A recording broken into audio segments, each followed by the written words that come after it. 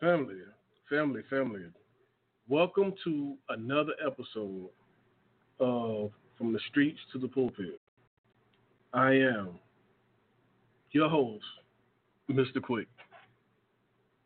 Without further ado, let's get right into it. What impact do you have on others? Everyday people watch how you dress, how you walk, how you interact with others, the way you sit, and they listen to how you speak. They learn from examples that you're demonstrating. You can negatively impact someone by hearing you say phrases like, I give up, or I can't, I quit them. Just like you can have a positive impact with phrases like, I got this, I'm winning, or there's power in the tongue. There's also power in your action. When someone sees you, what impact do you have on them? Without further ado, let's get right to it. Miss Quick, welcome. Hey, good evening. Good evening.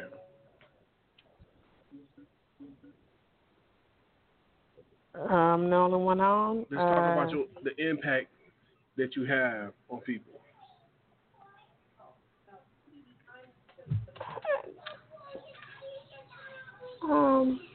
I'd like to think that to some, I serve as an inspiration.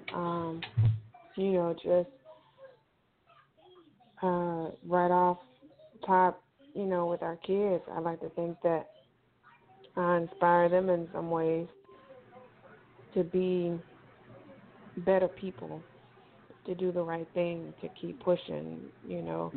Um, sometimes I push, that's a fault of mine because sometimes I keep going even when I should, give up physically, just being tired. But, when there's a goal or a mission to complete, then, I'd rather have it done before I stop and get rest. So sometimes I may push them to a fault, but even still, I'd like to think that they would see me as someone who will accomplish a goal at any cost.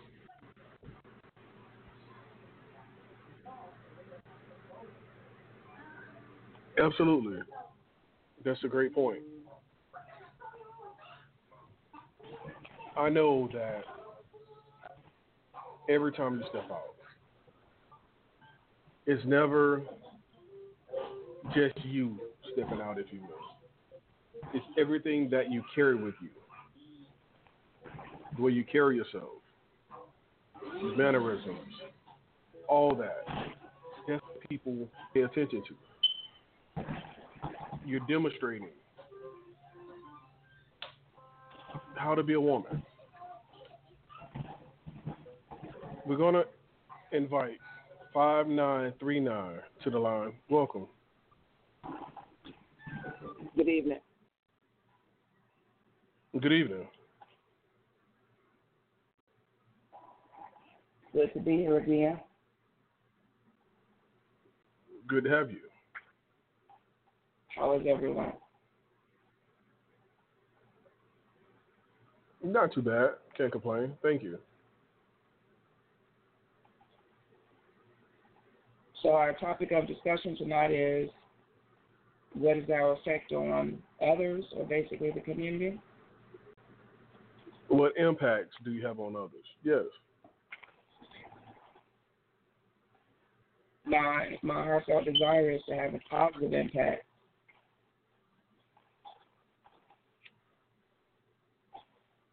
That's the desire. I understand. But what impact do you have?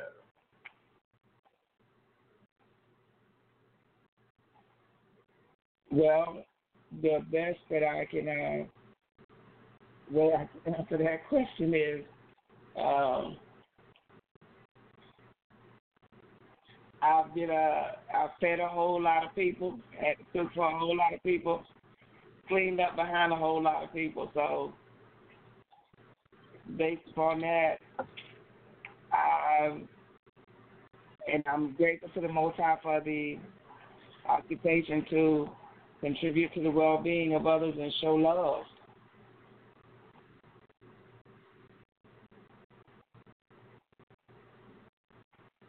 Okay. Say that. So your impact was through generosity, through servitude. Okay. No, I'm asking. I'm just trying to make sure I'm hearing what I think here.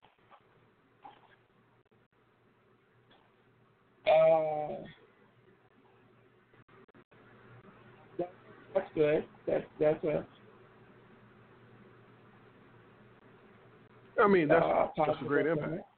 Made no mistake about it. It's a demonstration. So when people see you feeding others and cleaning up behind others and all that type stuff, you're demonstrating those items. And that's a good impact to have, because you have some people who do all the talking but won't do the walk. So if they see you actually doing the walk, that's a great impact. Amen. Like Ms. Quick was saying. Go ahead. I'm sorry. Like Ms. Quick was saying, when she inspired the kids to not give up and continue, she's also demonstrating. She's telling them, but she's putting the visual to her words.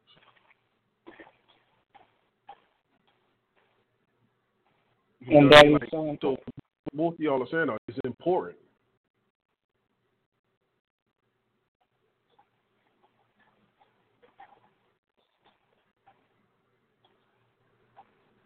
Are you with me? Say that last part again. I'm sorry, I interrupted you. I was saying, are you with me? I'm saying both of y'all mission is one of the same. She teach and then she demonstrate. You demonstrate. People see what you're doing and they want to follow up. That's what we need.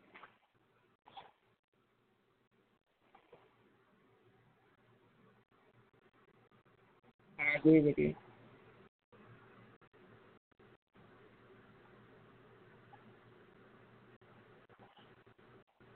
Ms. Quick, what's your thoughts?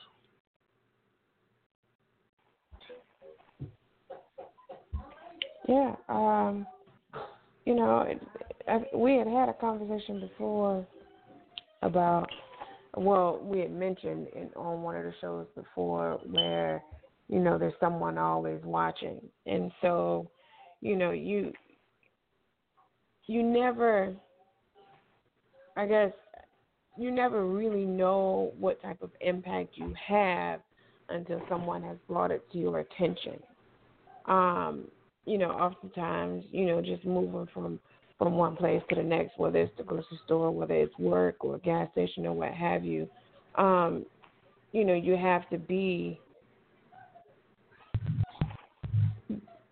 the very best of yourself, or the best version of yourself, if that makes sense. So that, those people who are watching, you have a good impression. For instance, when I'm out in the grocery store and then I got the kids with me, and they don't act up in the grocery store and talk a lot and pick up stuff. But I got one who is the shopper. He goes and he picks up, stuff from one aisle to the next, and people look at him and they just smile and say, "You a little helper, huh?" I say, "If that's what he think he doing," he said, and we laugh and we talk about it. But just being pleasant, and I'm just being their mom. Like I'm not doing anything special. I'm just being their mom. But I guess I look approachable, or because they're good kids, and he's not out of line, and he's actually helping mommy. People see that and they comment on it. So I think that, but that's just how we are typically at home as well. So I think that when you're out in public and you're being the best version of your you, then people will pick up on that, and you'll leave some sort of inspiration or some sort of thought or positive comment. You know. Right. Well, that's the way it's supposed to be. I mean, when you out, you represent yourself. So it's one of those things where I guess it was integrity. The same thing you do out in public as far as where you conduct yourself and carry yourself is essentially a reflection of what you do at home. Because if not, it's almost like you're being a hypocrite or phony or fake or whatever the now word is.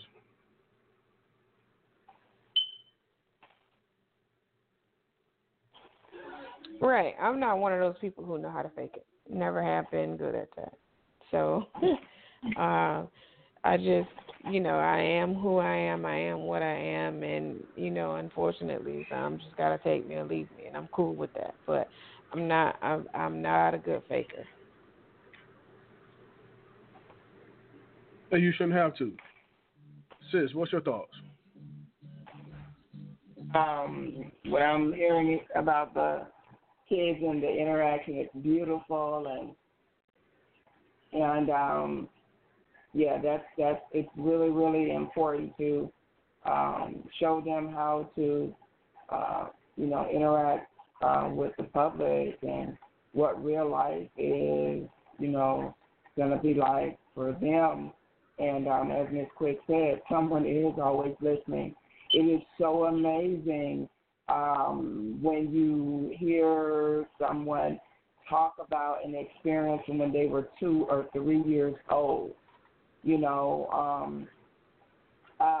Some may say that their recorder is working before they actually even come out of the womb. So, we can have a really positive impact even while they're, in the womb.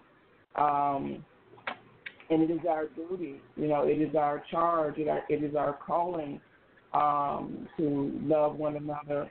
I was driving today and I was listening to a gospel radio show, and it was referencing Jesus was giving instructions to the disciples that we're supposed to even, love our enemies, that we have to represent, bless those that, spitefully use us. So, yeah, we're on duty. This is a different walk. And I guess some people would even consider it double time. When you choose to take this walk, being a Christian and trying to represent the Most High God and, putting your best foot forward, there's a lot of responsibility, but it's also a privilege to understand it and to be a willing participant of this walk, and someone's always watching and listening. Dig that. 8290. Your mic is live.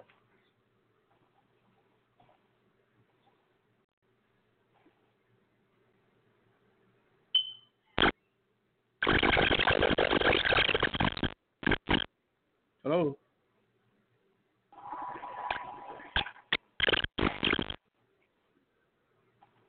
Eight two nine zero. You breaking up something horrible.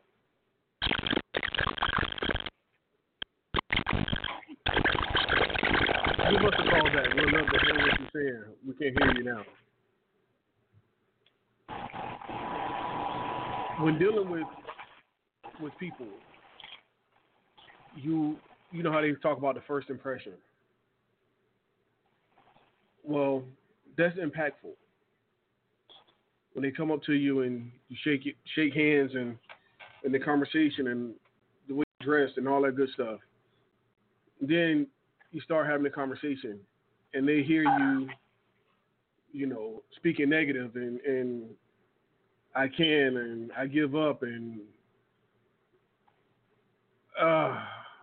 that might be the last conversation you have with these people. Mm. That's a negative impact.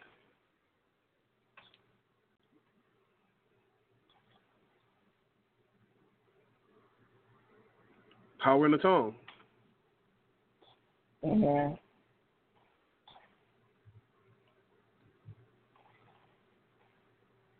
3172, your mic is live. Thank you for the opportunity. I just tuned into the show. Could you tell me what the topic is on tonight? Talking about what impact do you have on others? I'm sorry, could you repeat that? We're talking about what impact do you have on others? I think the impact that I share with others is showing charity, love, the way that the God words tell us that charity starts at home and it spreads abroad. So when you're in a person's presence, they know whether or not you have the love of God in you because it exudes onto someone else. So I think that that's the impact that I would have on someone else's life. That's a great impact. We were just saying how there's power in the tongue. So if you're Amen. speaking positive and speaking life, then you will have a positive impact. If you're speaking Most negative, definitely. well, we know.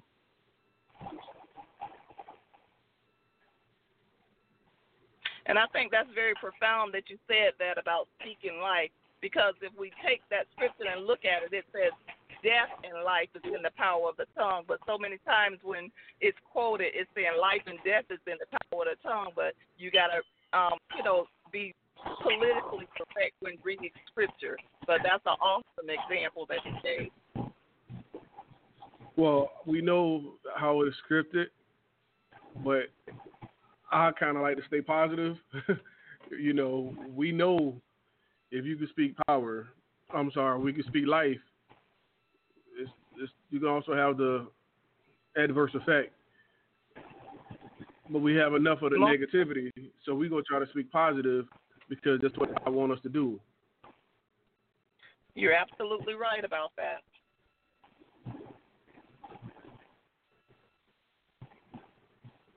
Miss Quick, what's your thoughts about what the sister said? Oh, I definitely agree. It's and I hear you as well. It's one of those things where the Bible does say death and life is in the power of the tongue.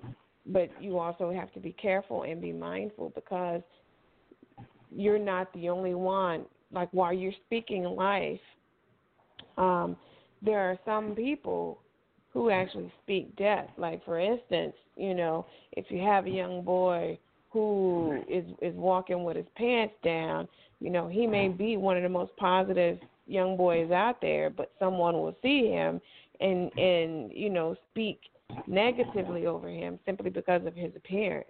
So you got to be careful and be mindful of that too, because other people can speak death over you, and you have to be in tune enough with God, with your faith, to kind of combat that, to kind of I guess kind of reverse it, or speak more life over yourself, because some people can project their negativity into your life, and before you know it, you've succumbed to whatever it was they said you were before you even got there. That's true. I think that the person who showed the young boy about walking his pants down and all that kind of stuff, I think they were, in a sense, demonstrating death, if you will, or negativity. because it could bring on, it welcomes negative, comments and battles of the tongue versus someone taught him how to present himself like a young king or prince, then it would be more positive. And one thing that we always got to be mindful of, the hue of our skin was against us. So let's not add to it, especially by demonstrating nonsense like your pants hanging out and all this stuff, and start carrying ourselves and conducting ourselves like we're the royalty that we are. Right, and I said that comment to say basically, we talk about what impression are we leaving on others. Sometimes impression is not just words, it's not a conversation. Sometimes impression is just how you look, just how you move, just how you carry yourself.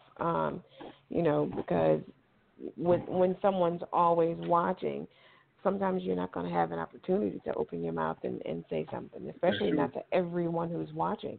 So you have to be mindful of what you look like and how you carry yourself when you walk out of your door every day, and be conscientious of it, of the impact that you will leave on someone, whether it be, your peer, older or younger. You just got to always be mindful of that. That's true. Sister, what's your thoughts?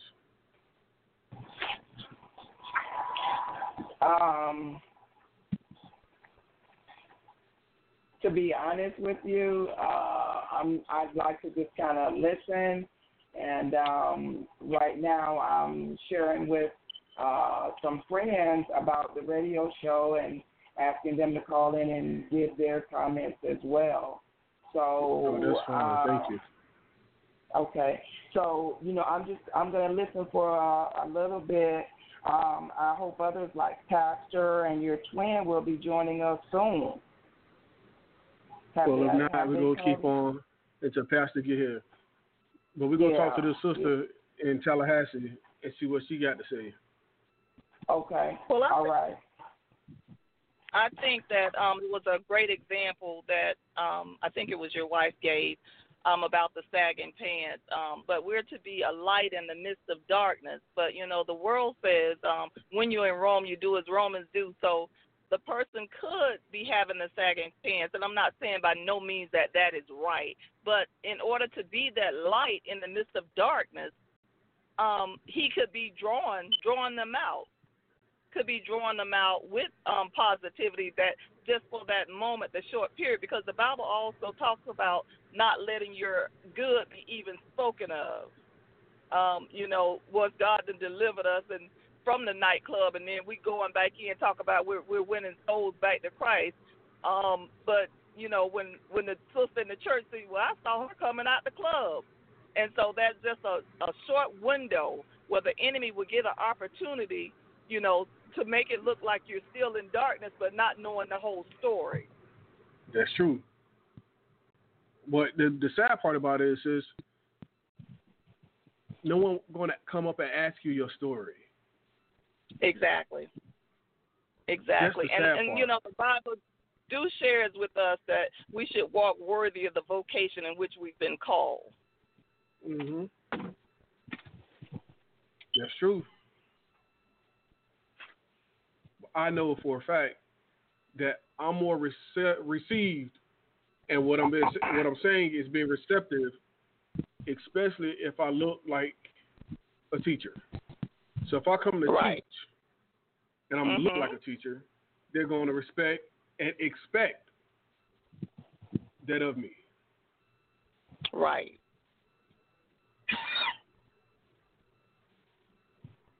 And, the Bible always also tells us that he who wins souls is wise. So then, we got to learn to be fishermen when the Bible tells us to get into the hedges and the highways and compel men and women, pulling them back to the Father, who's the author and the finisher of our faith. So just say, for instance, if I'm going in a business suit, it's going to be hard for me to reach the brother on the corner playing cards or rolling dice. So we have to learn to be wise fishermen. That's true. Mhm. Oh, that's so true. It is true. But remember now, I can take this jacket off. I can loosen up this tire and get down on my knees and shake dice with the best of them. Okay. But I'm saying we got to be able where we can reach that brother or that sister, because that's when the Bible said when you've been strengthened, when you've been converted, go back and get your brother and don't leave them in that same situation that they was in. But so many times once God take us and clean us up, we don't want to remember where we came from, or we don't want to go back. And so that scripture, it brings life to me when it says, he who wins souls is wise, because it's more than one way, as the world says, more than one way to skin a cat. But it's the same meaning. Amen? Oh, amen. Amen. Once I'm removed, and I say this all the time, I'm kind of scared to go back into that lion's den. I escaped once. So you gonna leave the brother in there? Oh, nah. God sent me. He gonna take care of me. And like I always say, I'll never leave you in the same position that I found you. Exactly. If you're in a hole and I can't get you out, I might lay at the top of the hole until we both get discovered. Amen. Amen. I tell you, if you're passing by and my house is on fire, I want you to call the police department, call the fire department, send some help my way. Because now I have my wife do that. I'm out there trying to find that water hose until they get there. Okay. Yeah, we have to do our part, and I just think as as Christians, sometimes we could go in the church and we could get comfortable on our padded pews, and there's a dying world all around us. A dying world all around us, but the church don't want to go out into the hedges and the highways. You just want to come in the air condition, be preached to. But what about the word? What about the lost souls? Because God says that upon this rock he'll build his church, and the gates of hell shall not prevail against it. But if we just come to church in our car, me, my four, no more. I ain't praying for nobody else. Just me, my four, me, my husband, and my 2 kids. It's a great work. The harvest is plentiful, but the labors are few. It's work to be done. That's true. But don't nobody want to get dirty. Nobody want to do the dirty work. I think that's kind of like the dynamic of this show. The pastor talks to the people who's scared to go into the streets, and I talk to the people who's scared to go into the church. All but the mission is the same. Everybody ain't quite ready for the church. Amen. We all go through the same stuff. You rarely hear about outreach anymore. That's a word. Helps ministry and outreach into the community. I mean, here in Tallahassee this past weekend, we have had 3 shootings just all in one day on a Saturday, but the church is still going on Sunday. Nobody's in the community. What we're praying, there's more work to do. And I understand prayer goes where you can, but we got to get involved in the community. It got to be coming together. It truly does. That part. Everybody want to be a boss, but no one want to be a leader. Yes. And God said he came to serve, but don't nobody want to serve no more. That's the lowly of the low. Nobody want to get down and get dirty. Don't nobody want to clean the bathroom church. Oh, they could hire somebody to do that. They could pay somebody to do that. But you ain't pay your 10% this week, and you want to tell me how to delegate these funds? You are something else. It's a great work to be done, and I'm appreciative to the radio show. And a friend of mine shared and gave me the information to call in. I'm very appreciative to it, where it could just have positive dialogue, not to put anybody down, but share words of wisdom so that we can continue to build each other up and get the kingdom work done. That's it right there. Society do enough of the negativity for us. Amen. They teach us how to hate. Yeah. We knew how to love. We moved away from that direction. So it's about love. It's about positivity. Like you said, it's about speaking positive into everyone. Amen. That's And our direction. It's very unfortunate that we have the head over the United States, number 45, as I would say, that's spewing. It's not love that he's spewing, but the Bible tells us to pray for those to obey those that have rulership over us. So regardless of how I feel or what I hear coming out of his mouth, I still have to stand in a position of prayer and ask the Father about saving his soul and making them whole. Because if you knew better, you would do better. Amen. And that's the same thing Pastor said. But I'm going to tell you what my wife told me. She said, we don't care who in office. God is still the same. Amen. He's still on the throne. You understand? He's still there. And the Bible says he never sleeps, nor do he slumber. So he's watching. So with that being said, I can care less about what he does, but I'm going to continue to do what God wanted me to do. Amen. Amen. We're going to walk worthy of the call. Amen. Now, if he casts me down for using common sense, for exercising the choice that he gave us, and not to follow the foolishness, well, I have to wear that. Amen. And even with that, when it comes to, our position of prayer and intercession, we have to stand in the gap, and we even have to intercede on behalf of our fathers, our forefathers, those that have done things that we knew that were not of God. And we can stand in the gap, and we can intercede and ask God to forgive them. Now, that's something you don't hear about very often. No. Intercessory prayer. Yeah, intercession. Nobody want to intercede. I mean, in prayer, people don't want to pray because nowadays it's really convenient for the pastors just to go on the internet and get their sermon and just read off a piece of paper. It's very convenient. We have pastors that's not filled with the Holy Spirit. And that's not to bash. I'm just calling it like it is. Amen? Oh, for sure. Yes, ma'am. I agree. I agree 100%. Those are the pastors who it's more about the flash than that's right. It's about the people. They're hirelings. And I'm grateful at this time that Benny Hinn, I don't know if you had an opportunity to hear his last message with this prosperity, where he's finally able to tell the truth about this prosperity gospel that they have been teaching. And many have turned away from him. They're, his name is Mud, because the cards, the deck, he turned his card face up. It ain't no more $1,000 line. God gonna do this and God gonna do that. But God said that he would bring them to an open shame. And, it's, covers are just being pulled back at this time where you're able to see everything.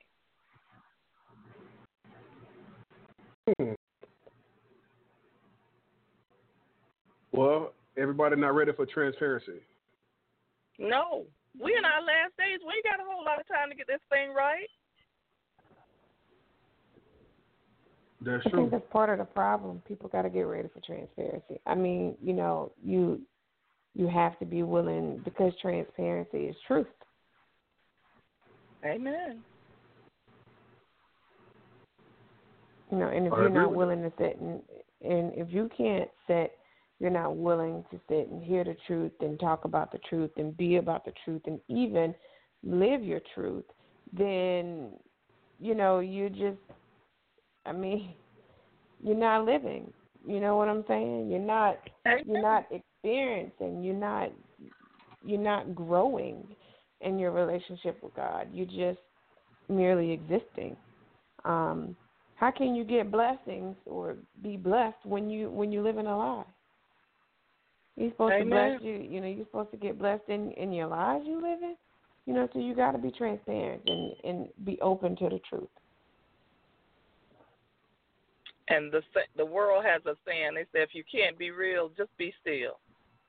Hey.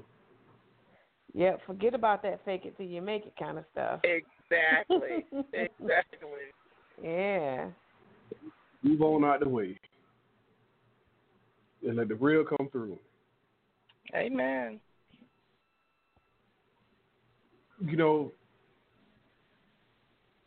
It's funny you brought up our current president. The demonstrations, the examples that he's given us as Americans, poor.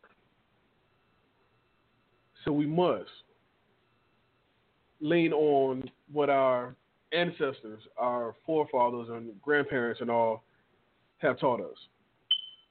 Amen. About respecting ourselves, about respecting others, respecting our women, respecting our children. Because if we go by what he demonstrating, and that's amazing, because what it has done with him being in office, it has really shown the hand of the white evangelicals. Because they're saying that him being in office is God's doing. Well, God will he'll put us in a position to turn our hearts back to him. I truly believe that.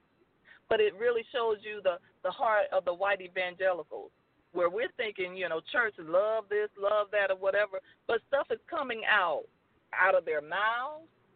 They're saying things that we know that's not lining up scripturally with the word of God. I'm talking about your televangelists, those on TV, those that you're sowing your $1,000 seeds to. So it has been a great exposure for me with him being in office. And as long as you keep on watching, and it's just going to keep revealing. So we have to stay in a position of prayer and keep our heart pure and right toward the Father. Amen. Oh, that's true.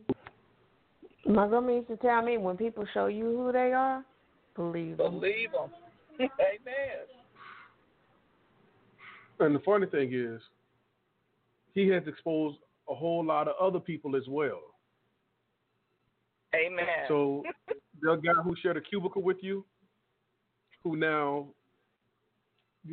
look at you a little funny, want to call you the N-word, have his red hat with gold letters on.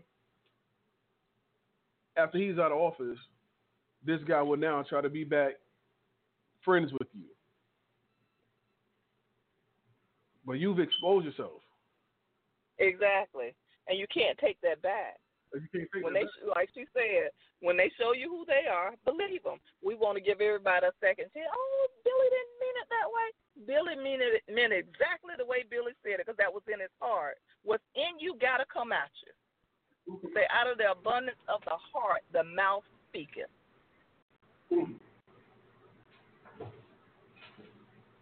Man.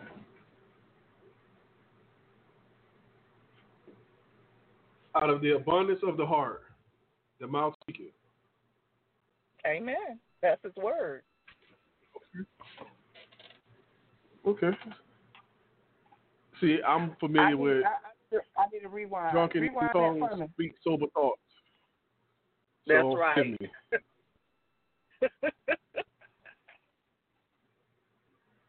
But I believe it's saying the same thing. Yes, it is. Man. Miss Quick, what's your thoughts? Because I'm over here feeling good.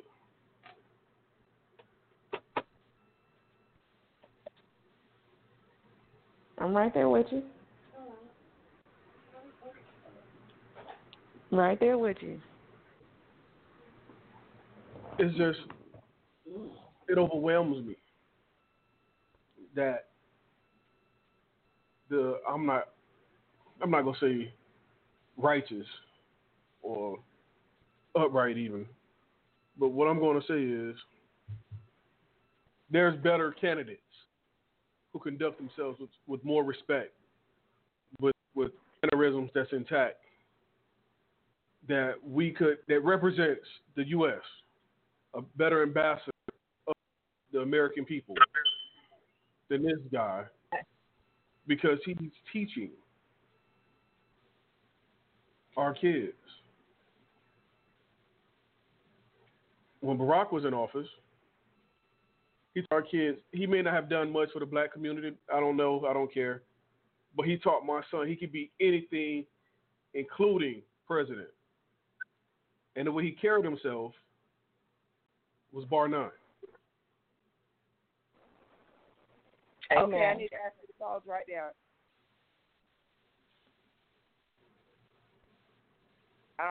Did you just say whether or not he did anything for the black community? He did great for the black community right there. Just like you said, he taught your son. He taught the world. You can be anything you want to be. Including president.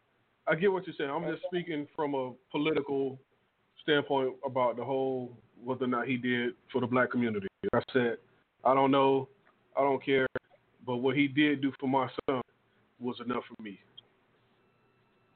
And we not everything will get the front page of the newspaper. For sure. When you know, it's like just believe your eyes. He's standing right. You don't need the newspaper to tell you what he did for the black community. He's standing up there, and many people respect him highly and wish he could come back.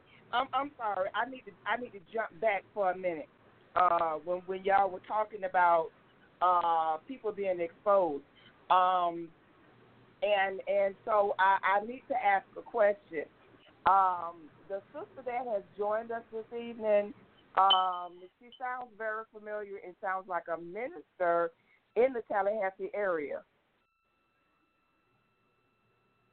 That is correct. How you doing? Amen. I'm still here. So glad that you joined us this evening. Thank you for sharing the information. And I heard this, and it's in Scripture, and I must call myself out and say I'm not as astute when it comes to Bible scriptures as I should be. But what I'm learning, and it's helping me in my walk, is a scripture that says, "Let the words of my mouth, meditation of my heart be acceptable in thy sight, O Lord, my strength and my redeemer." See, in that helps me. I feel like that, you know, when I'm asking him to, you know, lead me and guide me that way, whatever I do, whether it's in the dark or the light, it'll be all right. And it seems like when you were talking earlier, there were some people that were doing some things in the dark, and it came to the light. Do y'all remember when we was maturing that the old people used to tell us that? Anything you do in the dark is going to come into the light? Amen. I heard that. And I appreciate that, what you saying that about what's done in the dark going to come to the light. Because there's a scripture in the Bible says, if you make your bed in hell, I'm there. Where can you go that I'm not there? So he asked us the question, you can run, but you can't hide. I'm with you wherever you go. Wherever you go. The good, bad, or the indifferent, he right there. But the thing that we have to do is stay in a place of repentance. Y'all think about David. Think about all the things that David did that was not wrong. David opened the door for sin for his whole family. Once David sinned, look at what happened to his daughter, his brother. His son raped the daughter. One of his sons went with his wife. It was just generational. You can follow that thing down. But one thing about David knew how to cry unto the Father and ask for forgiveness. And in this hour, no, we're not going to get everything right, but your posture has to stay in a state of repentance before the Father. Amen? Amen.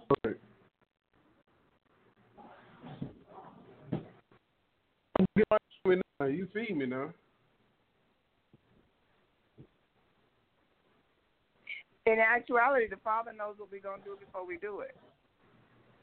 Amen. That's why he gives us a perfect will and a permissive will. If you keep aggravating him about something you want, that man that he know ain't no good for you, that you going to always have a space on your eye because he black in your eye, but you always in his face talking, God, but I want that man. You ain't in his perfect will. That's his permissive will. He'll allow it. He allowed you to get with that man. And when you got that stake on your eye, but I love him. So God has a perfect will for our lives, and he have a permissive will. So it's just up to us which door we want to go in, because he's a good God.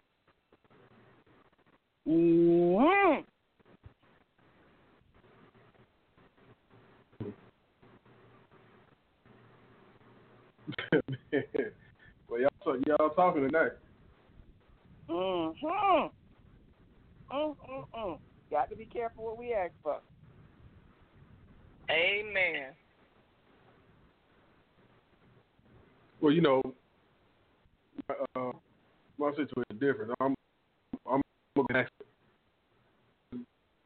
get to make me better. If it ain't about you, destroy it. Come again, you broke up. I was how I ask for it.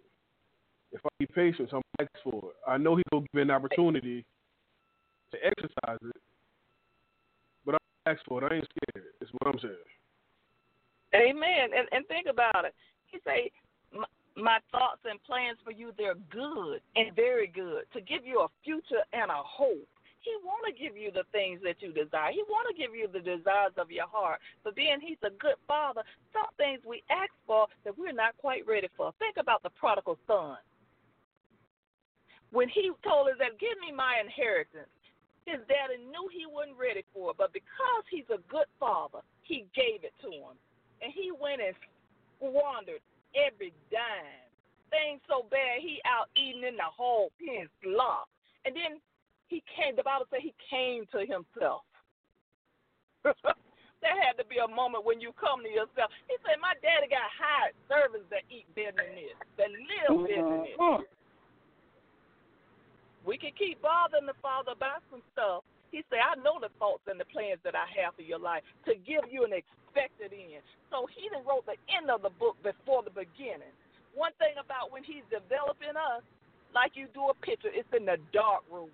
You can't see nothing. But he's working a work. But we got to have the patience to allow him to do the work. Patience. Boy, look at here. We talked about patience. You know you stepping on a whole lot of people's toes, including mine. I'm just going on, tell the truth and shame the devil. Listen, before I could give it out, I got to be a first partaker of it. I got to eat this thing first, so don't think I got it all together. I'm striving for perfection. Oh, talk to him, sister. Striving. Every day getting better. Every day. Ain't where I want to be. Where I was. Amen. We don't want to be like Lot's wife.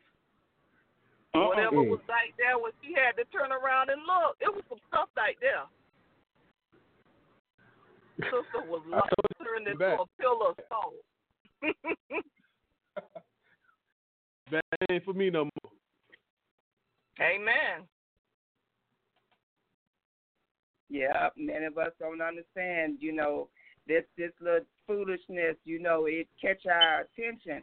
But the foolishness was here before you come, and the foolishness going to be here long after you gone. So don't even waste your time with it.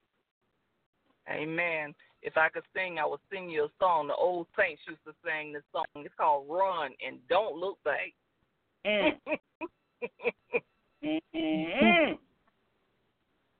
Well, I don't know about the saints used to sing that song. My granddad told a good run is better than a bad stay. Amen. A good run is better than a bad stand any day. Any day. We just I look back and I'm gonna just have to call him out. Uncle John, I tell you, sometimes I be trying to rewind those memories and remember the things that Uncle John used to say. Uncle John was speaking volume. He was planting them pearls of wisdom because he knew one day we would need them. I thank God for him. Amen. I thank God for those soldiers that was on the battlefield. We didn't even know. We didn't even understand. They was getting us ready. Mm-hmm. And that's what we got to do to get the next generation, those that want to get ready. That impact is important, because I can remember back, and this was before the DJ was even alive. I can remember being about 5, 6 years old, sitting on the porch next to Uncle John, eating some cookies. And Uncle John was telling me things, and I'd be eating my cookies and be like, like I knew what he was talking about. But I thank God for him. I pray his soul and peace. Even with you saying that, scripture came to mind, and I'm sorry, but scripture always coming to mind. Well, the Bible says that some planted, some watered, but God give the increase. When you can look back to when you was 5 years old, the word was being planted back then. And I heard the announcer talk about his granddad. So those were nuggets. Those were seeds being planted. But look, it's almost coming to full fruition that God is giving the increase where you can still look back and think about where you came from and the work that God began way back when. He's still doing the work. He ain't finished yet. That's the beauty of it. Preach, preacher. And the thing about it, God uses us to do what it is that He wants us to do. And the woman that she was talking about, which is my grandfather, I don't ever recall him going to church. But everything, all the less the nuggets, as you call them, or there's something in the Bible that parallel. And they had to leave a lasting impression because you're still repeating them. Right. That's all I know. He's my first. That's the beauty of free will. We don't have to go to church, to a building. From what I understand, we are the church. Now, this particular building may have a service on Sunday and on Tuesday and on Saturday, but we can praise and worship 24 hours a day, 7 days a week. We can read our Bibles, at our convenience. And that's and I don't know if I've ever seen him read the Bible, but I remember Grandma reading the Bible. So, that's the beauty of our free will and the flexibility that we have in our communities, that, we can look at his word at our convenience, even in the midnight hour, when we're going through. But, he definitely represented, and just didn't know that years later he would come back. Sometimes I miss him more than I miss my grandparents and some other ones. But I'm just grateful to God for his dedication to the community and for the impact he had on, our lives and just so many others. It's so beautiful when I run across people that had known him in his life, and I know that he had a positive impact on their lives. So that's so important, that in sharing the word and being the example, letting our light shine, showing the world, how wonderful God is and how good God has been to us. It's so beautiful and amazing, even to just be right here, because every time I listen to the show or call into the show, I feel like I'm at church. We just don't sing yet. We pray, but I thank God for that. Well, all our elders, they have their reasons for doing the things that they have done and did. And it may not have made sense to us then. But I promise you, just hearing these conversations, it was all worth it. And the legacy is still living. Amen. Amen. So I don't, like I said, I can't give you all the scriptures, but the way that I walk, you can tell that I'm not of this. I may be in it, but I'm not of it. Right. Amen. How the That's why we're saying here. go, a saint is just a sinner who fell down but got up. Get on up. Get on up. Miss Quick, you quiet over there. What's your thought? No, I was just thinking that it may be good that your granddaddy didn't go to church. Sometimes when church folk get in church and they get lost, like the sister said, they don't know how to come out and teach nobody how to get to where they are because they forgot where they came from. So if your granddaddy went to church, you may not have learned all you did. Oh, probably a good word, right. but You're probably right. But no, I mean, I'm just taking it all in. You're on the right track, and even things that I learned from my grandma, like some things of that nature aren't being taught anymore because it's like we got the church folk in church and we got the street folk in the street, so there's nowhere for us to meet up and get word. You know what I'm saying? It's good that calls like this exist because we have the opportunity for those who don't get to go to church regularly, be able to get the word and learn a little bit about how to apply it in layman's terms, So it's all good stuff. I appreciate tonight's conversation. Listen, I just know that we will impact somebody tonight. A whole bunch of somebodies.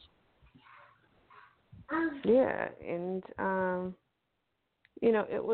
watched. I don't know if you guys watched Queen Sugar, but I watched Queen Sugar, and I haven't seen the season finale quite yet. But in one of the episodes, one of the young guys in there was hanging out at a park with his cousin, and his little cousin got lost, young boy.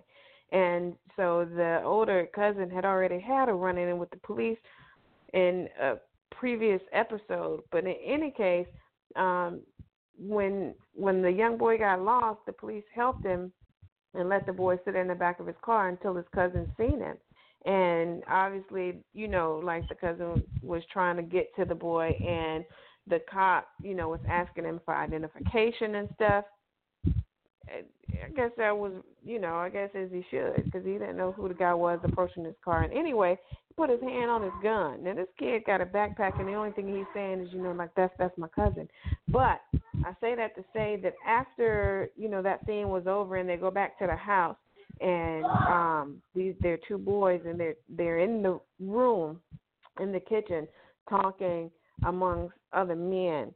One of the elders said, don't you ever let anyone change who you are. You keep loving. You keep being you. You keep doing what, your mom and what we're all teaching you to do. You keep striving to be the good man that you are. Don't, for any reason, don't ever let anyone get you out of character. So I think that conversations like that need to be had more and more. And it's not going to happen. You're not going to get that in a church. You can't get something as simple as that in a church. Not nowadays. I agree. It's about the show. But this show, we talk like we at the kitchen table. We all family. We go air it out. We go improve. We go hug. We go cry. And I'll see y'all next week. Because this is what we need.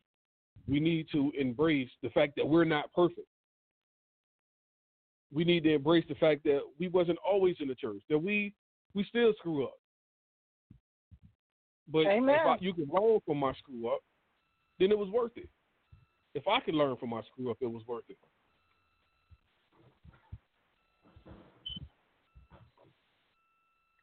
Come on, y'all. Y'all don't hit me, though. Y'all don't got quiet on me. Y'all don't hit me. Maybe y'all. No, It all points back you to going back and strengthening your brother.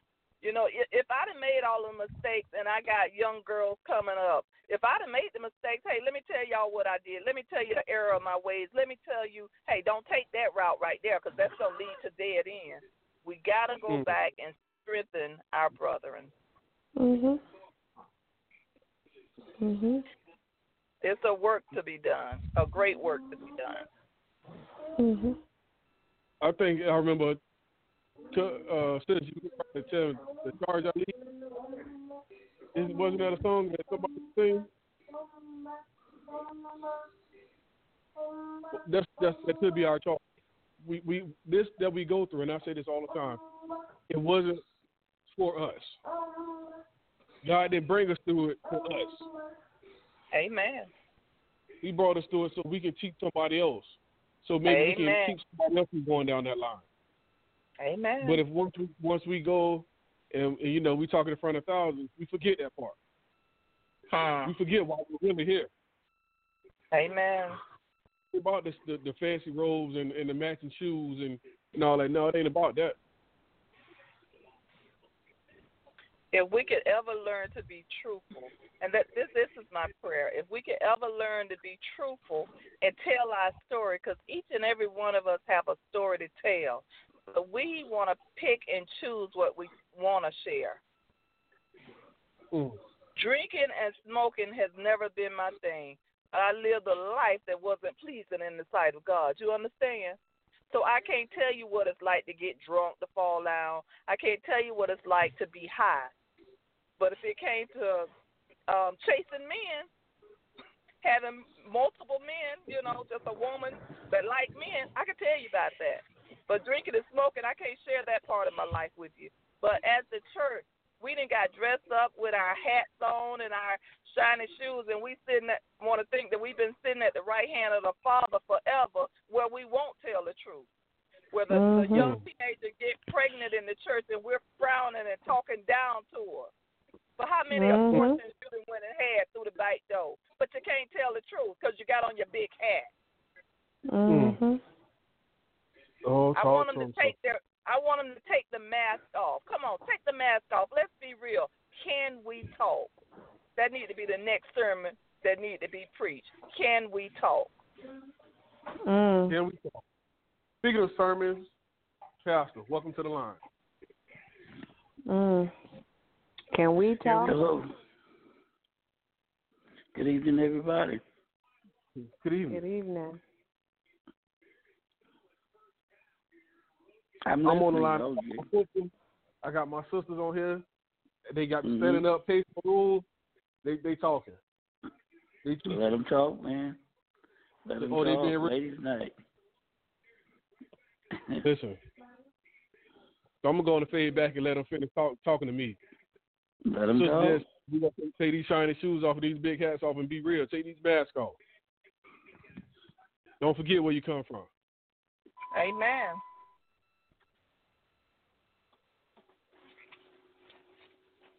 Come on now. Go on, bring it home now. I think that we would have a better chance at reaching the people if the saints could tell the truth. But we don't want to be truthful. We don't want to tell where God has brought us from. So at some point in life, we could just be real with the people. But don't nobody want to tell the ugly part. No, because the saints got too comfortable with turning their nose up. They don't know how to open their mouth anymore. Not to tell the truth anyway. They open their mouth, but it's not to tell the truth about where they come from. Amen. Right. Amen to that.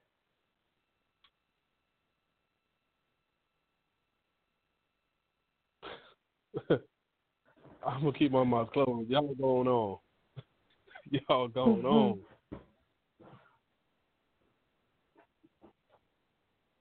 So, I mean, you know, I guess for me, I've even had a personal situation to where, you know, someone approached me and was very displeased and, you know, in my decision on that I'd made for my life and my family and church folk. And I guess it left me feeling like now you go to church faithfully and you know God is God, but yet you hold me to, such a high standard, and did you forget I was human?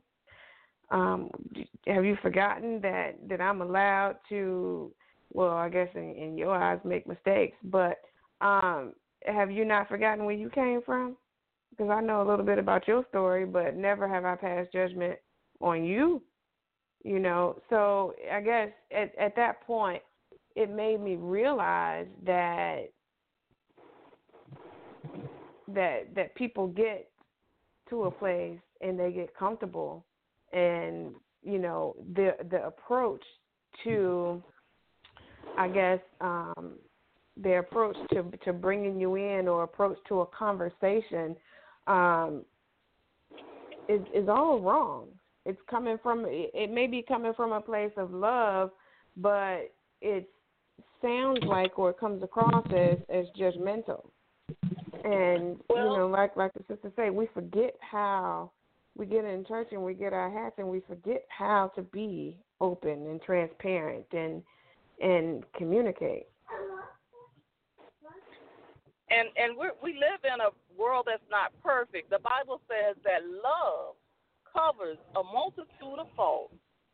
Now that speaks volumes, because if I love you, only thing I'm going to do is try to build you up. It's never to tear you down. And that's what love does.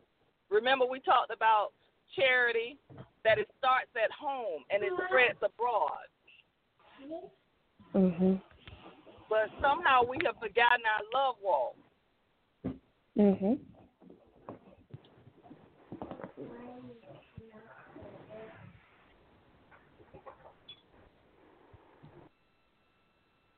Oh, don't stop on my behalf. Please, continue. What Pastor said? I want to hear from him.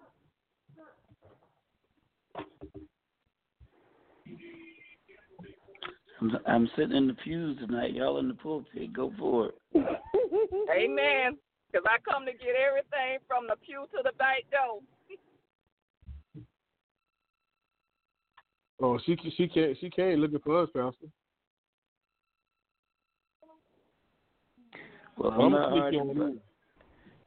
hard to find. I'm here, but I'm listening. I'm not quiet because I disagree. I'm not quiet because of anything other than the fact that I think tonight is ladies' night. I think that, you need to say what you're saying, and I think you need to take full advantage of this and share your truth. And Amen. So that's why I'm sitting back in, the old folks say, sitting back in the cut. I'm good. Y'all go for it.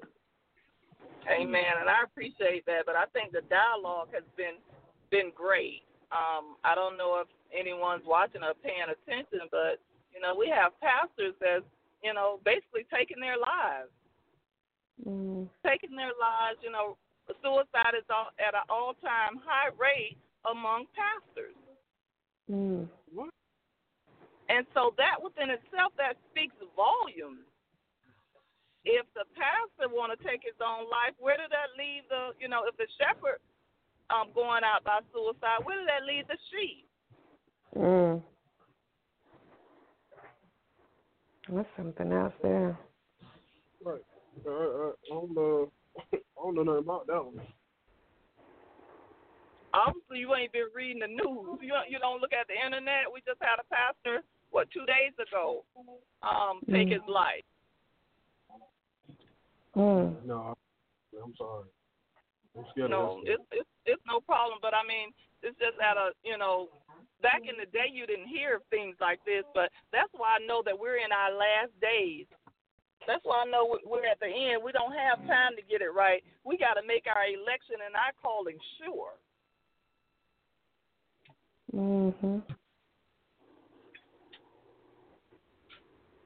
Well, one thing I do know is we got to continue having these conversations, because there's a lot of people out here, they're lost, and they're scared to go into the church.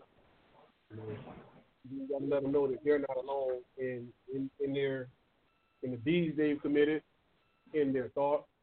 You know, we've been there too. In fact, some of us are still there. So we can't look down on them. Well, I can't look down on them here because ain't no better than you are. None of us have any room to look down on anybody. We're supposed to be strengthening, and I want all of us to make it in. I don't want none of God's people to perish.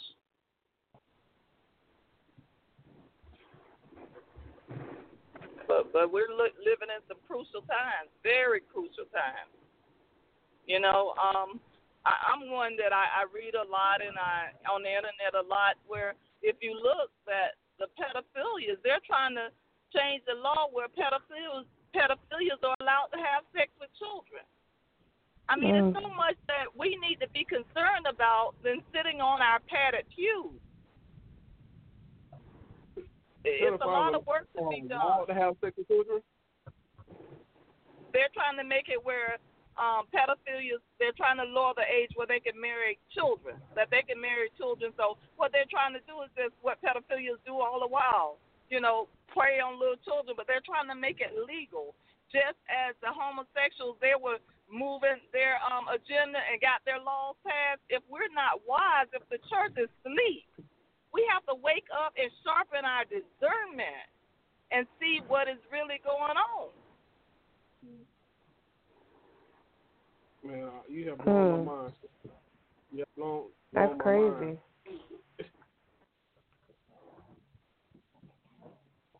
Oh my goodness. So the laws are great. We can have sex with children.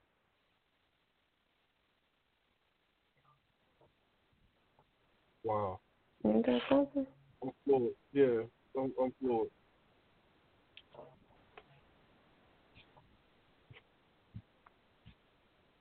Pastor, what's your thoughts, man? Give me some thoughts on this, man, because she done blew my mind, bro. Well, everything that that they're saying is true as far as the suicide rate and all of that. You know, that's been going on for ages. They're just talking about it now, but it's been going on for ages. The pastors have been,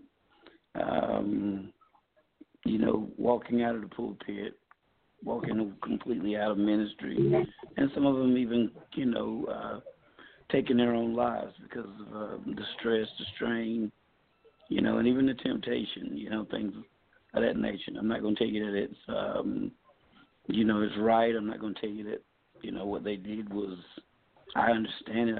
I'm not going to tell you any of that. I know what I deal with on a personal day-to-day basis, but that's decisions that they made. So that's not new as far as the pedophiles and things of that is concerned. It does happen. Yes, the church needs to sharpen their discernment. Yes, the church needs to awaken. But first thing we got to do is identify the church. The church is not that building with the steeple now. The church is not that pastor standing in the pulpit. The church is all of us that have confessed to be a child of God. So it doesn't start inside that building. It starts whenever that mother and that father lay down with each other and create that child and don't rear them properly. It starts there. It starts whenever parents don't go to school board meetings. It starts whenever we don't get out and we don't vote. It starts when we pass the buck and say these white folk are doing whatever, and then we're not doing anything but sitting around complaining. It starts when we have conversations like this, and it's just we identified the problem, but nobody is doing anything as far as the solution is concerned. And it starts, with your topic tonight when you're talking about being an example. If I'm a little girl, don't tell me don't sleep with some guy when you got some Negro laying up in your bed that you ain't married to. Don't tell me don't drink I shouldn't drink and smoke whenever you see daddy outside, with a 40 ounce. Don't do that to me. So, what you do carries more weight than what you say.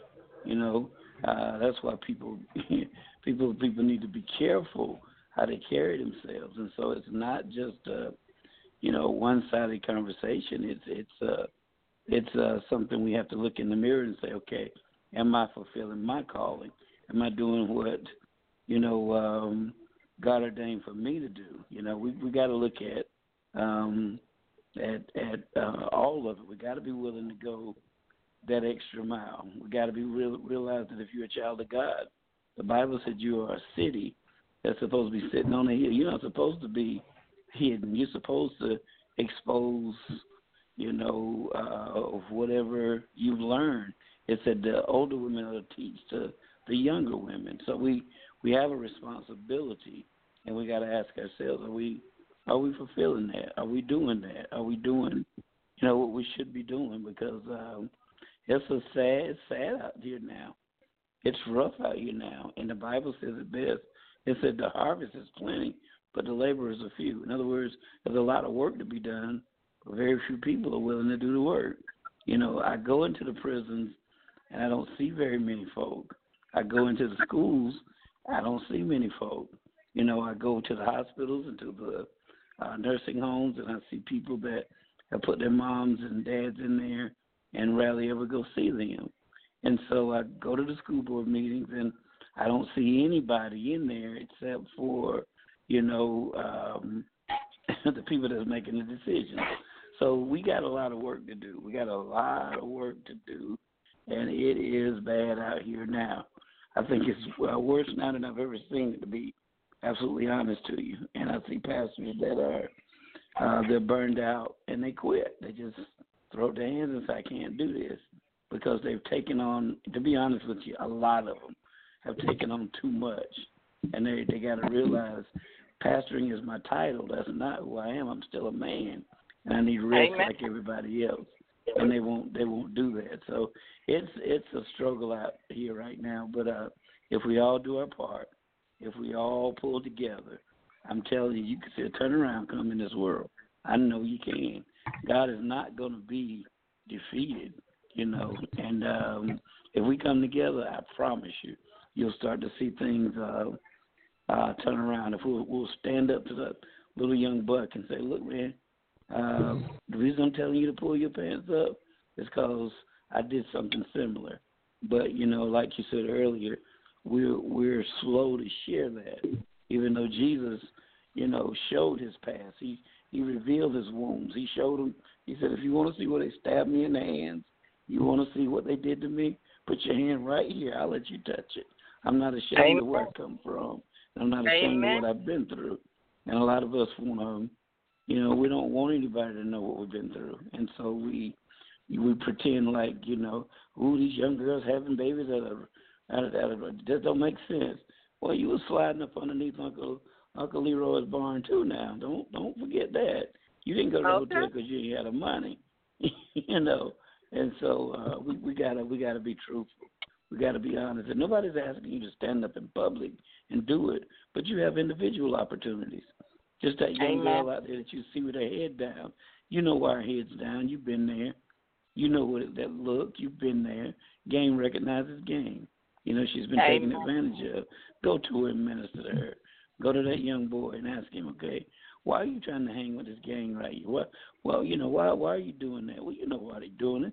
They're not getting love from their family, from their church, and things like that. So they're reaching out to somebody that will love them. So, yeah, we got a ton of work to do, So, yes, we should be an example. God placed us here to be an example. God delivered you so that you can go and deliver someone else. Scripture says, that you ought to strengthen your brother. And so the only way you can strengthen your brother is because you now have strength. So, yeah, we got a lot of work to do. And the first part is to take off all the, I think y'all call it the facades and the mask and all that. I say just go back to the way God meant for you to be, and that's naked. He didn't make you with clothes on. Adam and Eve put clothes on after they messed up. So most of us right now, we're wearing things, metaphorically speaking, because we're trying to hide something. I got scars on my legs, but the reason I got the scars on my legs is because I was on a bicycle riding it in a place when my mama told me, leave the bicycle alone. So I got scars from all the stitches and all of that. So when I tell my boys, listen, get in the house. Don't be out all times tonight in that car. You know, I need to tell them, you know what? I couldn't afford a car, but I had a bicycle. Look what happened to me. And maybe they would listen to me. But when I just say, just do what I tell you, nobody's trying to hear that. Show me that you know what you're talking about. So that's all I got, Big Q. You got to lay it in your hands now. Amen. I thank God for that dialogue, Pastor. That's all I wanted. I wanted a little dialogue. And if they could tell you the same scriptures you use were the same ones that I was able to share about when you've been strengthened, go back and get your brethren. All and right. the other scripture was that the labor is plentiful, but, you know, the harvest is plenty, but the labors are few. So I thank God for that because God, people is speaking the same language. Amen? Yeah, this is, we all should be speaking truth. So thank God for you. Well, we all know that y'all can speak the truth. I'm going to speak the real. Like I said, God got to talk to me about going back. But I'm willing to demonstrate. I don't know if I'm going back, but I'm going to demonstrate. Amen. The way he has me. I'm going to be an example. Because the ones back there, I can't really. But the ones in front of me, those are the ones that I can save. Those are the ones I can prevent from going there.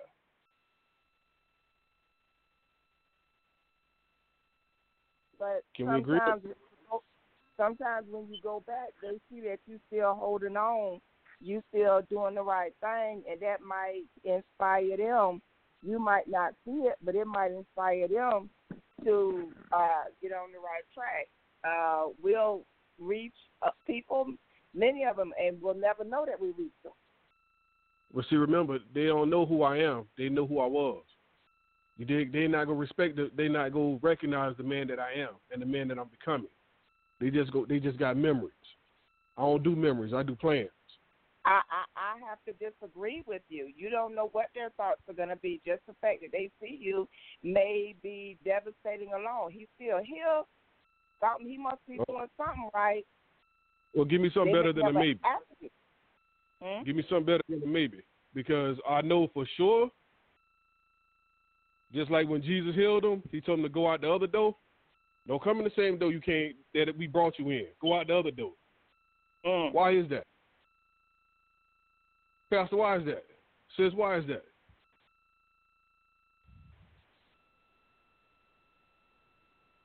Oh, the church told us quiet on me? Why is that? No.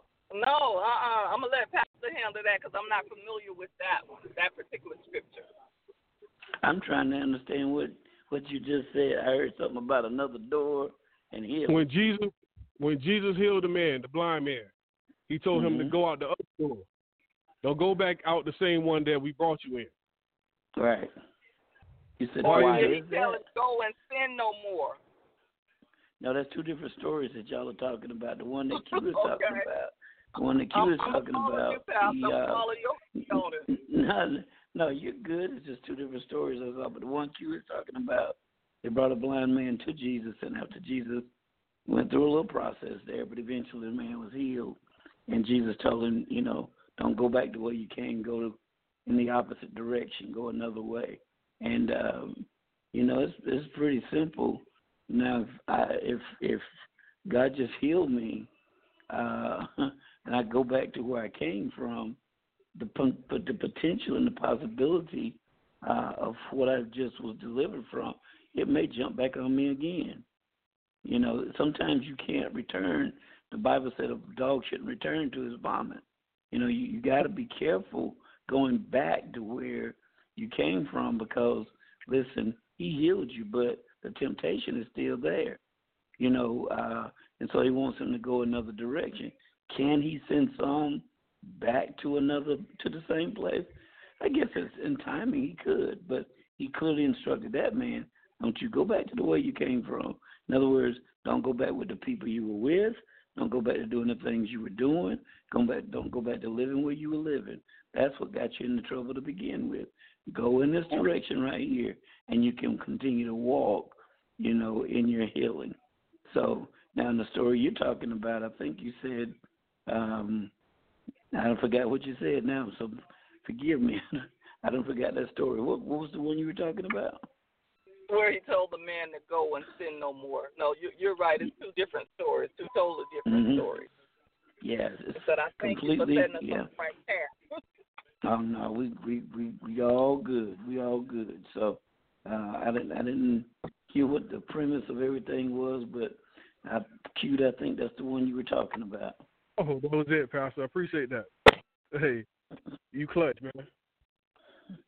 Nah, man, I'm just sitting over here. I'm like the pastor y'all were talking about, just ready to end this thing. I'm the kind of person that's I quit quite often. Now, when I say I quit, I don't actually quit. I'll just say I can't do this anymore. I give up. This is my last service. After service, I said that was pretty good. I'm gonna go back again. So I quit quite often. So I do understand why somebody would, really, to be honest with you, want to give up. But in reality, you should feel like that, because guess what? Jesus gave his life. So why should I do any less? And I'm not talking about necessarily in the physical, but a lot of the time that, maybe Q has, I don't have that time. A lot of times you guys are on the line, and I'm on the road trying to get home so I can get a decent signal or whatever. I had, just to give you an idea, and I'm talking now because I felt in my heart that there's some people out there, not just pastors, but parents that want to quit. I feel like there's some maybe some students out there that want to quit. As a woman that wants to say, listen, brother, for my mother to raise my kids, I can't deal with this no more. I want to live myself. And so I want you to know from my perspective, you know what? I do want to quit from time to time. It does. It gets hard. It gets difficult. It doesn't seem fair, or whatever. But you have to hang in there. You have to do what you can. And you got to take pride in knowing that you are making a difference. You don't always see the difference that you're making, but you are making a difference, and your actions are going to really have a major impact on other people. So whatever you decide, my sister, my brother, whatever it is you think you can walk away from, it's not just something that's going to benefit you or bless you. It's something that's going to affect, countless other people. So I want you to think about your decision, because, again, I quit quite often, So I want to give you an idea of what just my week was like, just to help you to understand. Okay, Sunday I pastored 2 churches, so I had to get up at about 5 a.m. and put the final touches on what I had to do.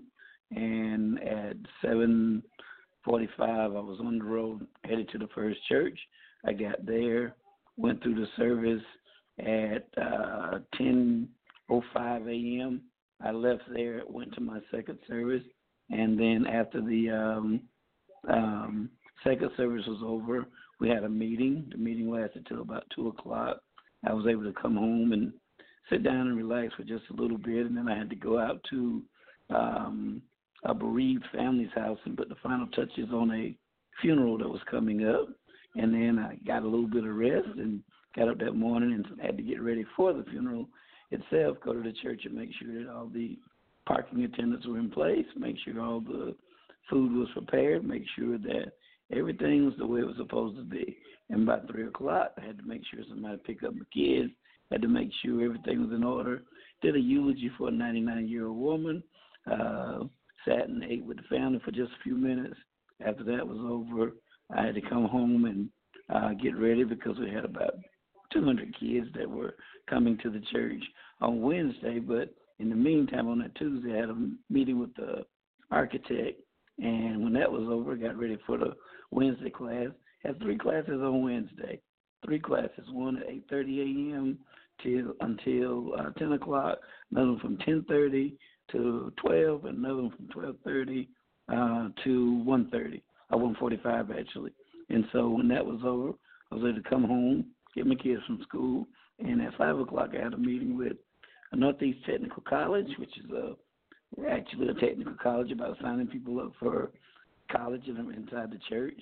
That happened at 6 o'clock. At 7 o'clock, I had Bible study. Bible study was over about 8:15. Came home and had to get ready for Thursday because I had another Bible study on Thursday. But before Bible study, I had 2 meetings with family members because, well, not family members, but church family members that were having some issues. Had to have lunch with one of them. And so then I finally got home and was able to get on this call tonight. So now that's not going to include tomorrow, Saturday, and start this all over again on Sunday. So after all of that, you guys haven't heard anything about the bills I had to pay, the wife I haven't been able to see or talk to, the children I've just been waving at, or the rest that I needed for my own body. So when you start putting all that on yourself, that's why a lot of them are quitting, walking away. They're saying, I can't do this. What's in it for me? I look at it and say, okay, I quit, but guess what? You know what, God? It's an honor that you called me to do it. And if you called me to do it, you gave me the strength to do it. And so I look at it as that, and that gives me the strength to be able to keep going. So I wanted to share that tonight because there's somebody out there saying, you know what? Every time I turn around, I'm doing for other people. What's in it for me? Listen, my brother, listen, my sister. If you'll stay steadfast, if you'll hang in there, God has something bigger than a payday. He has a reward for you, you know, and what he has for you, I promise you, is greater than anything you can give yourself. But you got to stay with it. You got to be faithful. You got to be committed to God. So I wanted to share that with that man, with that woman, with that couple. I wanted to share that with that pastor, with that teacher. I wanted to share that with that employee, the person that feels like quitting. You know, you're not the only one. Don't ever feel like you're the only one. There's others out there that are struggling and suffering, and you just don't know it. They just don't say anything about it. And please understand that when you get to your weakest point, when you get to where you have a tremendous need, God will show you where to turn. And there are people out there that God will use to pull you through. So just hold on, my brother. Hold on, my sister. And maybe that's why I needed to get on the line tonight, because somebody felt like quitting. And you're the one that has to be the example. And God will take you through trials, through tribulations, so that other people can look and say, wow, if they can handle that, I know I can handle this. So just hold on. That's all I can say. That's all I got to say. So I took up about 10 minutes right there, you know, but I did it to try and help somebody, not to complain about what I go through, because, yeah, like I said, if I don't quit every day, it's a miracle, but usually every 2-3 days I quit. I just quit because you know, it's like, nah, man, I want to go home and watch a movie. I want to go home and, you know, as Q say, eat a honey bun. I want to do something. But you know what? It's somebody else's life is worth it. It's worth it to me. So if God has to take me through that to be an example, it's worth every bit of it. It really is. Amen. I thank God for you saying that, Pastor. And I pray and ask that God restore the virtue that has been given out all week, that he would restore them, that he would send an Aaron and a Hur to hold up Moses' hands when he gets tired. Look at you now, all right. That's good. That's good. And he always does that. That's why this line is so important. I can get on here and it actually adds to me rather than taking away from me. And I just enjoy getting on a couple of times a week and, you know, joking around and just, you know, being honest and just, you know, taking everything off and just saying, look, this thing is real. There's no joking in this, you know. So I love this line, love this ministry. You know, I really love it. Well, we're very thankful for you as well. We're thankful for, of course, Miss Quick and your sisters. Tonight, y'all have taken this thing to a whole nother level, and his energy is beyond the whole. This knowledge is even further than that. So I appreciate it, man. Y'all don't even know how much y'all mean to me, if only for this moment. Y'all mean the world to me. Mm. Goodness. So now that we know the situation, we know the problem. Now we got to talk about the resolution. I know nobody want to talk about that part. Everybody want to identify the problem. Let's talk about the resolution. How can we fix it? Sometimes the resolution. I'm sorry.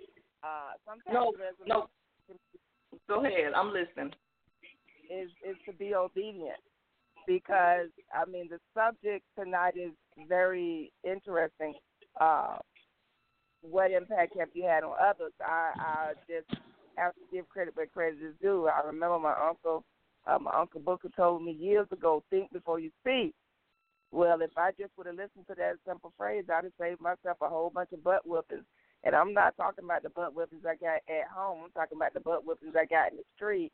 But when he only said it to me maybe once or twice, but I could hear him. I can almost remember where we were when he told me the first time. And just, take heed. Being obedient will help us out and save us a lot of troubles. That memory came back when Pastor was talking about them scars on his leg and the bicycle, and his mama told him don't do it, and he did it anyway. Sometimes if we just listen and take heed, that'll be the solution.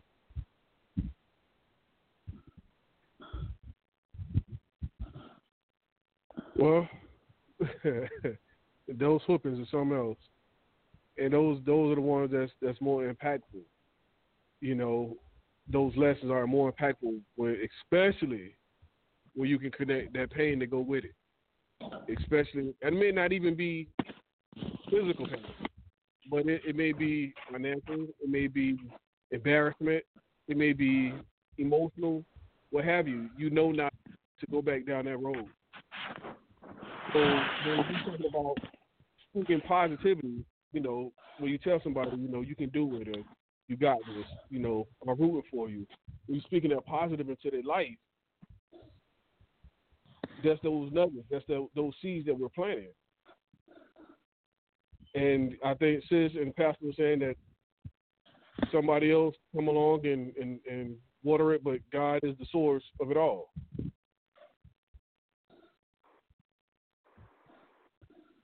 Amen. Amen.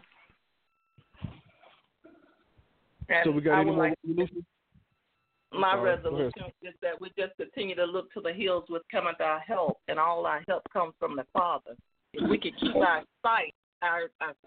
vision set on God, and not so much in the things that are going on around us or in the world, remember His word and what He says. He's the author and the finisher of our faith. He started this thing, and surely He will end it. Amen? Amen. Oh, I agree. But remember now, He sent some of us out to work. He sent all of us out to work. so I might have to go on out here and like we said earlier, talk to the ones that are scared to go into the church. You know what I mean? Amen.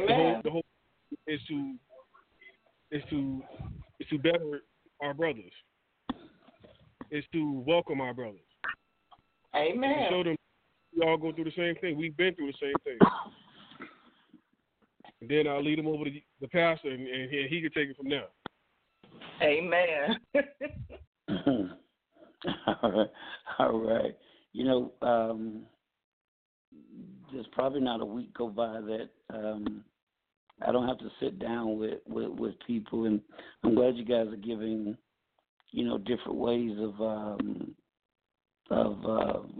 rectifying situations, because that's what it takes. You can't, what works for one may not work for another. I'm finding out that for the guys, the butt whooping sometimes is not enough. What I have to do with the guys is I have to challenge them. I have to, when I say challenge them, I mean, literally say something to them like, you know what, how bad do you really want this thing?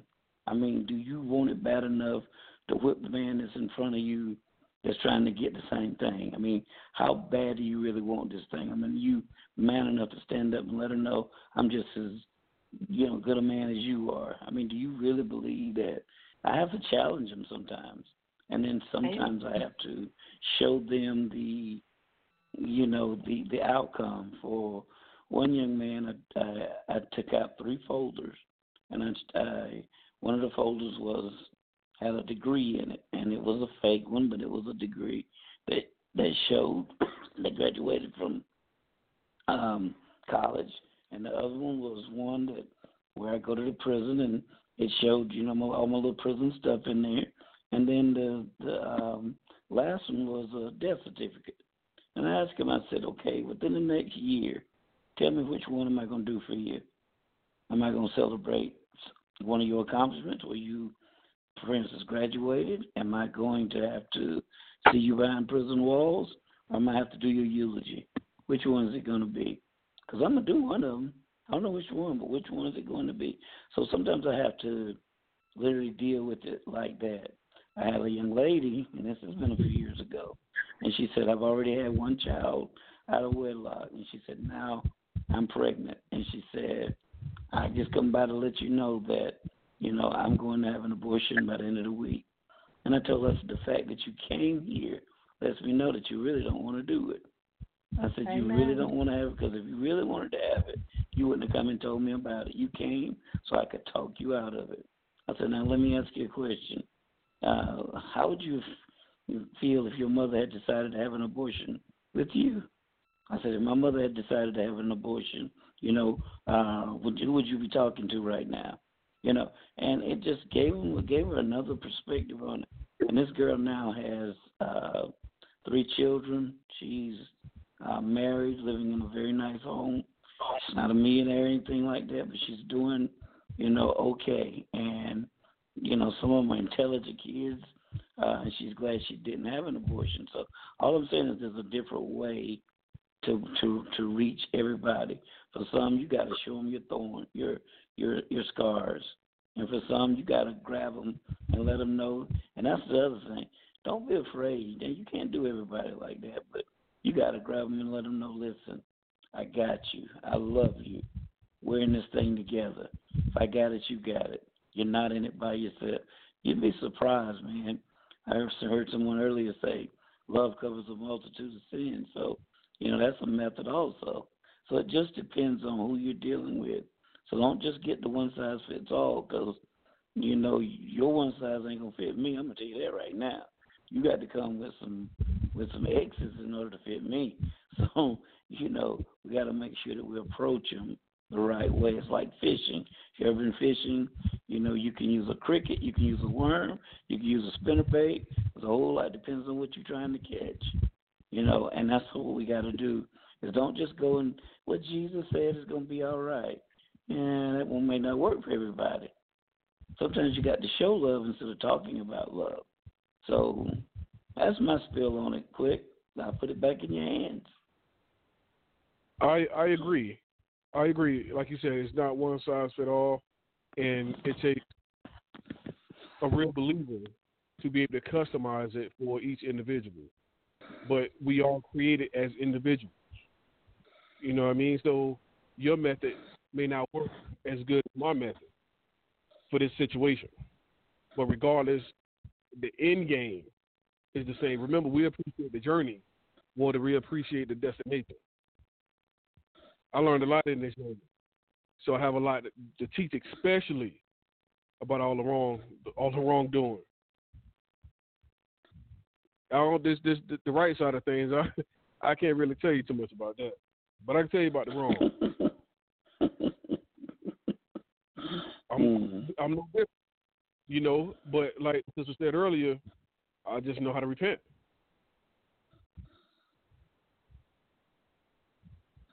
But I'm also not afraid to show my scars. I'm not afraid to tell you, about mug shots. I'm not afraid to tell you how to get the ink off your hand. If you get it, you got to get fingerprinted. Listen, let's have a talk. Because it's real in the battlefield. Man. Initially, I may turn you away. You may be like, this guy, nah, he too raw for me. But you gonna circle back around. I'm gonna be sitting right there. You got to see me to go to the next level. Oh yeah. But also, I guess Q now is men's night out. Maybe the women are tired now. We taking over the airwaves. But another thing we got to do is we got to learn to use our resources. For instance, if I'm trying to reach a young girl and she's talking about being abused by a man, okay, I can talk to her, to a point, but I should be able to go to one of these ladies on the phone and say, look, I got somebody I need you to talk to. And they should Amen. be able to speak to them from a female perspective. And, see, every problem is not a problem for me to resolve. Sometimes I got to, for instance, pull my wife in and say, look, you need to talk to her. This is what she's dealing with, and, you need to break this thing to where she can really, really, really understand it, and, I got little girls that come in and, they don't have a mother in the house. The man is raising the children, and all of a sudden, excuse the expression, but the little girl's cycle starts, and the man, he knows what it is, but he ain't never had one. He don't know what to do. He don't even know what to buy. He buying Brillo pads. He don't have no clue what he doing. And so as certain women in the church, I'm able to call and say, listen, I need you to sit and talk with her. I need you to get her everything that she needs. Here's the money for it. And I go do that. And they're able to handle that. They're able to help the men by taking the girls once once a month, once a quarter, whatever it is, to get their hair done so that they can carry themselves like young ladies. So what I'm saying is we got to learn how to delegate also. If you're not an expert in the area, stop trying to be that. Stop trying to be that. Somebody that is. Amen. And pass it on to the one that, that can handle that, And I think we'd be a lot better off, man. We got to use every resource we got, man. And sometimes we got great resources in each other, and we won't use them. Oh, that's true. That's true. Because I know, like I told you, hey, I'll break them so far, then I got to turn them over to you. You dig? I'm not going to play like I'm expert in the Bible, in Scripture, like I told sis. I could just tell you about life experiences. And some of them may line up with, and some may not. But I ask that God guide my steps and guide my tongue. But give me the strength to keep it real. Yeah. Amen. Amen. And the Bible speaks about us being one body with many members. So I can't expect my hand to do what my feet can do. And I can't tell my feet, my big toe, that I don't need you. Without my big toe, I can't stand up. So that's what we are in the household of God, one body with many members where we all need each other. Everybody got a part to play. That's it. That is it. Well, I know my role, and my role is to help bring them along. Like I said, we got to do this all together. That's the only way change is going to come about, if we change the narrative. And the narrative isn't hate. The narrative isn't negativity. We got to speak love, and we got to speak positivity. We got to teach from a real place. We can't teach, building on these images and ideas and these falsehoods these masks that we're wearing. So in order for us to be positive, we got to be real. We got to take it off and say, hey, I've been through this. Glory be to God that I'm no longer here, but I know what you're going through, bro. Here, let's sit down, let's have a conversation. I know how it is when the sack come up short. I know how it is when the numbers don't add up. I know when there's a drought. So what you going to do in the meantime? These are conversations that we got to have. Now is not the time to go out here and rob somebody.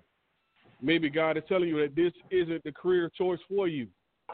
Let's talk about it. I'll give you some options. Let's talk about another job, another profession.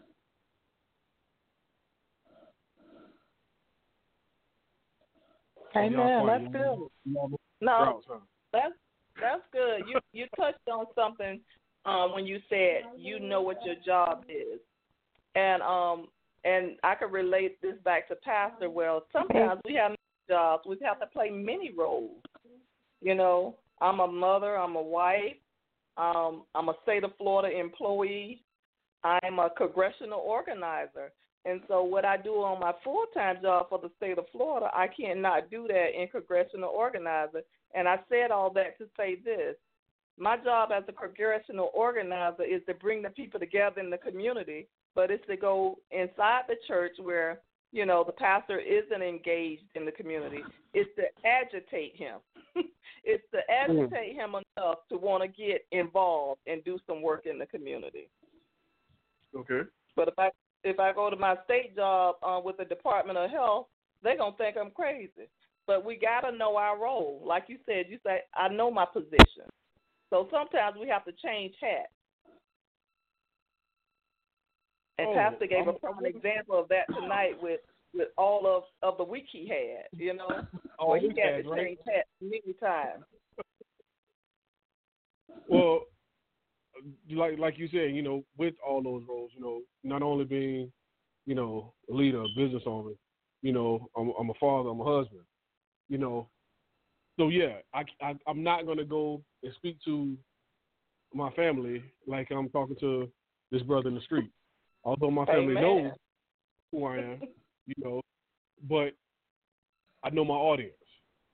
Amen. And I'm not talking to my phone because he is a young black male.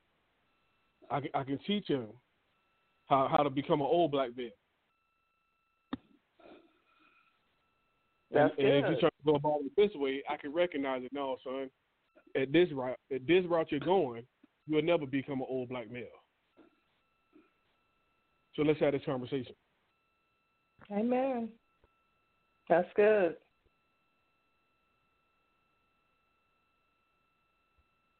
But we don't want to be real with ourselves.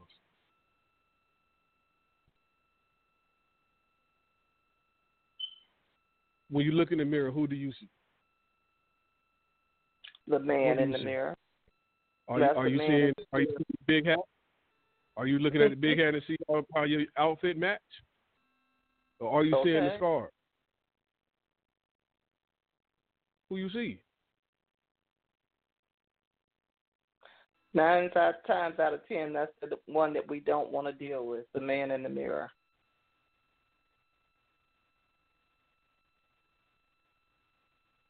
Well, if you go change, if you go make a change, as Mike said, well, we singing now. Okay. If we go make a change, it's got to start with the man in the mirror. It's got to start right here. That's right. That's the truth.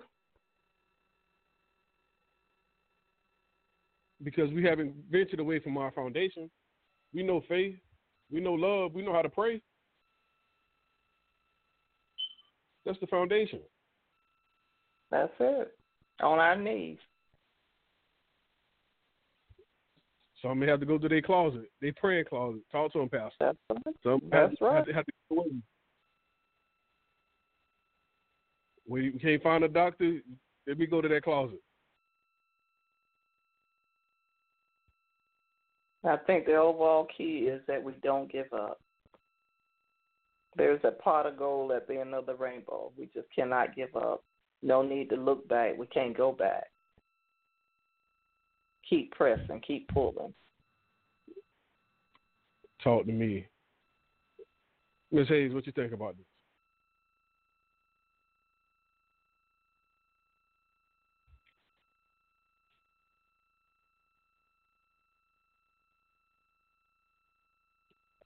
Oh, she must be trying to get the boys to bed. Pastor, what's your thoughts?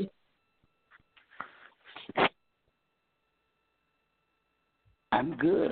I'm pleased with everything that I heard. I'm in agreement with everything that I've heard. And, you know, you don't have to defend the truth. You don't have to argue with the truth. You just have to accept it. The only thing that I would add is, you know, you ask a legitimate question. When you look in the mirror, what do you see? Well, I want to tell you about a lot of folk, and from time to time I'm in that group. Not all the time, but from time to time I'm in that group.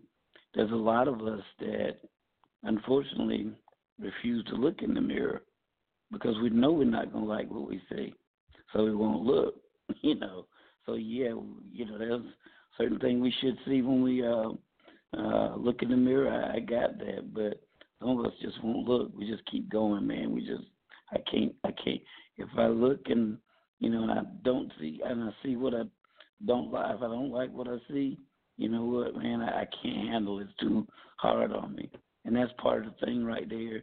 A part of the healing process also is that we got to get folk back to the mirror. We got to get them to look at themselves. I can't always tell you what your faults are. You need to see them for yourself.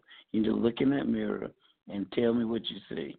And if you don't see, for instance, my daughter, if you don't see a princess there, let me give you guys something that really just blessed my daughter. I bought her a book, and we were in the bookstore together. And I don't know who saw it first or whatever, but I bought her a book, and I can't remember the name of it right off hand, but it was about Michelle Obama. And inside the book was one page with a mirror in it. And that was just an awesome thing to me. My daughter loves that book because that's one of the things that First Lady Obama was harping on, was about, how you see yourself. And so inside that book was a mirror. And I'd recommend that to anybody. And it was written, for the most part, to the perspective of young girls, young African-American girls. And it's an awesome thing. So I wish I could remember the name of it, but awesome book. Awesome Is book. that not her new book called Becoming? That's not it? Becoming? I don't remember. We bought it probably the first part of this year, so I don't know if it's a new book, old book. I really don't know. Matter of fact, I didn't even know she had a book out.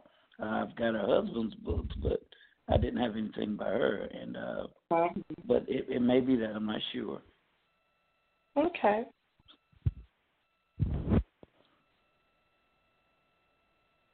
What we see and what other people see.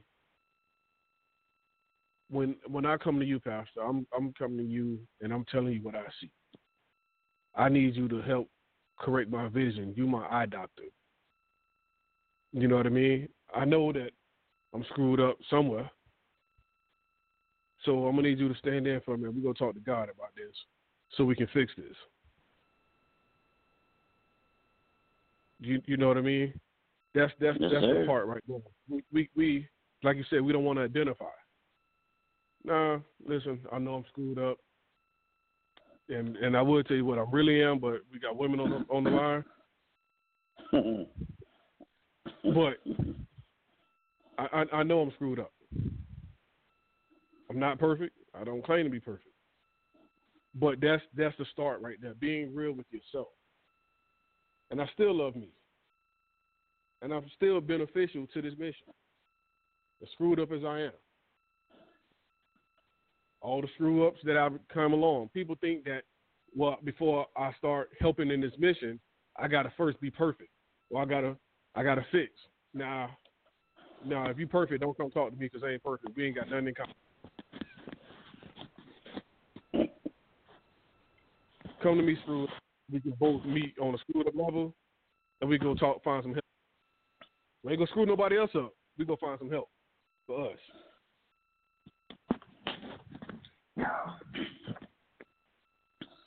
And think about it. If we were perfect, we wouldn't need God. If we could do everything ourselves, there would be no need for the Father. While the Bible talks about striving for perfection. Striving for perfection. You know, I used to say that a lot, and you know, of course, we'll never forget it. I don't know why you're striving. Hell, I'm better than I was. Better be happy. Every day is a struggle. Every day is an improvement. My struggle isn't as hard as it was yesterday. My struggle ain't like Pastor's struggle. I'm not comparing. I'm preparing. You know what I mean? So when we go out here and talk to these brothers and sisters, we got to remove all these layers. If we're gonna get down in the dirt, like you said, sweetheart, I'm not going out here in my shiny new shoes and my big hat and dig this ditch. No, we gotta take all that off so I can go out here and dig this ditch with this brother who don't know how he gonna eat later on. Who thinking about robbing Miss So-and-so, who's thinking about killing himself. He don't want to see me come up in my big fancy car, my big hat, and my shiny shoes. God, I might be his victim. But we got to meet them where they at. So if they scared to go into the church, I'll talk to them in the streets. But I promise you I'm going to speak life into them. That's all they're going to hear is positivity. That's all I got. That's all I got to say. Amen. For somebody, come with me, please.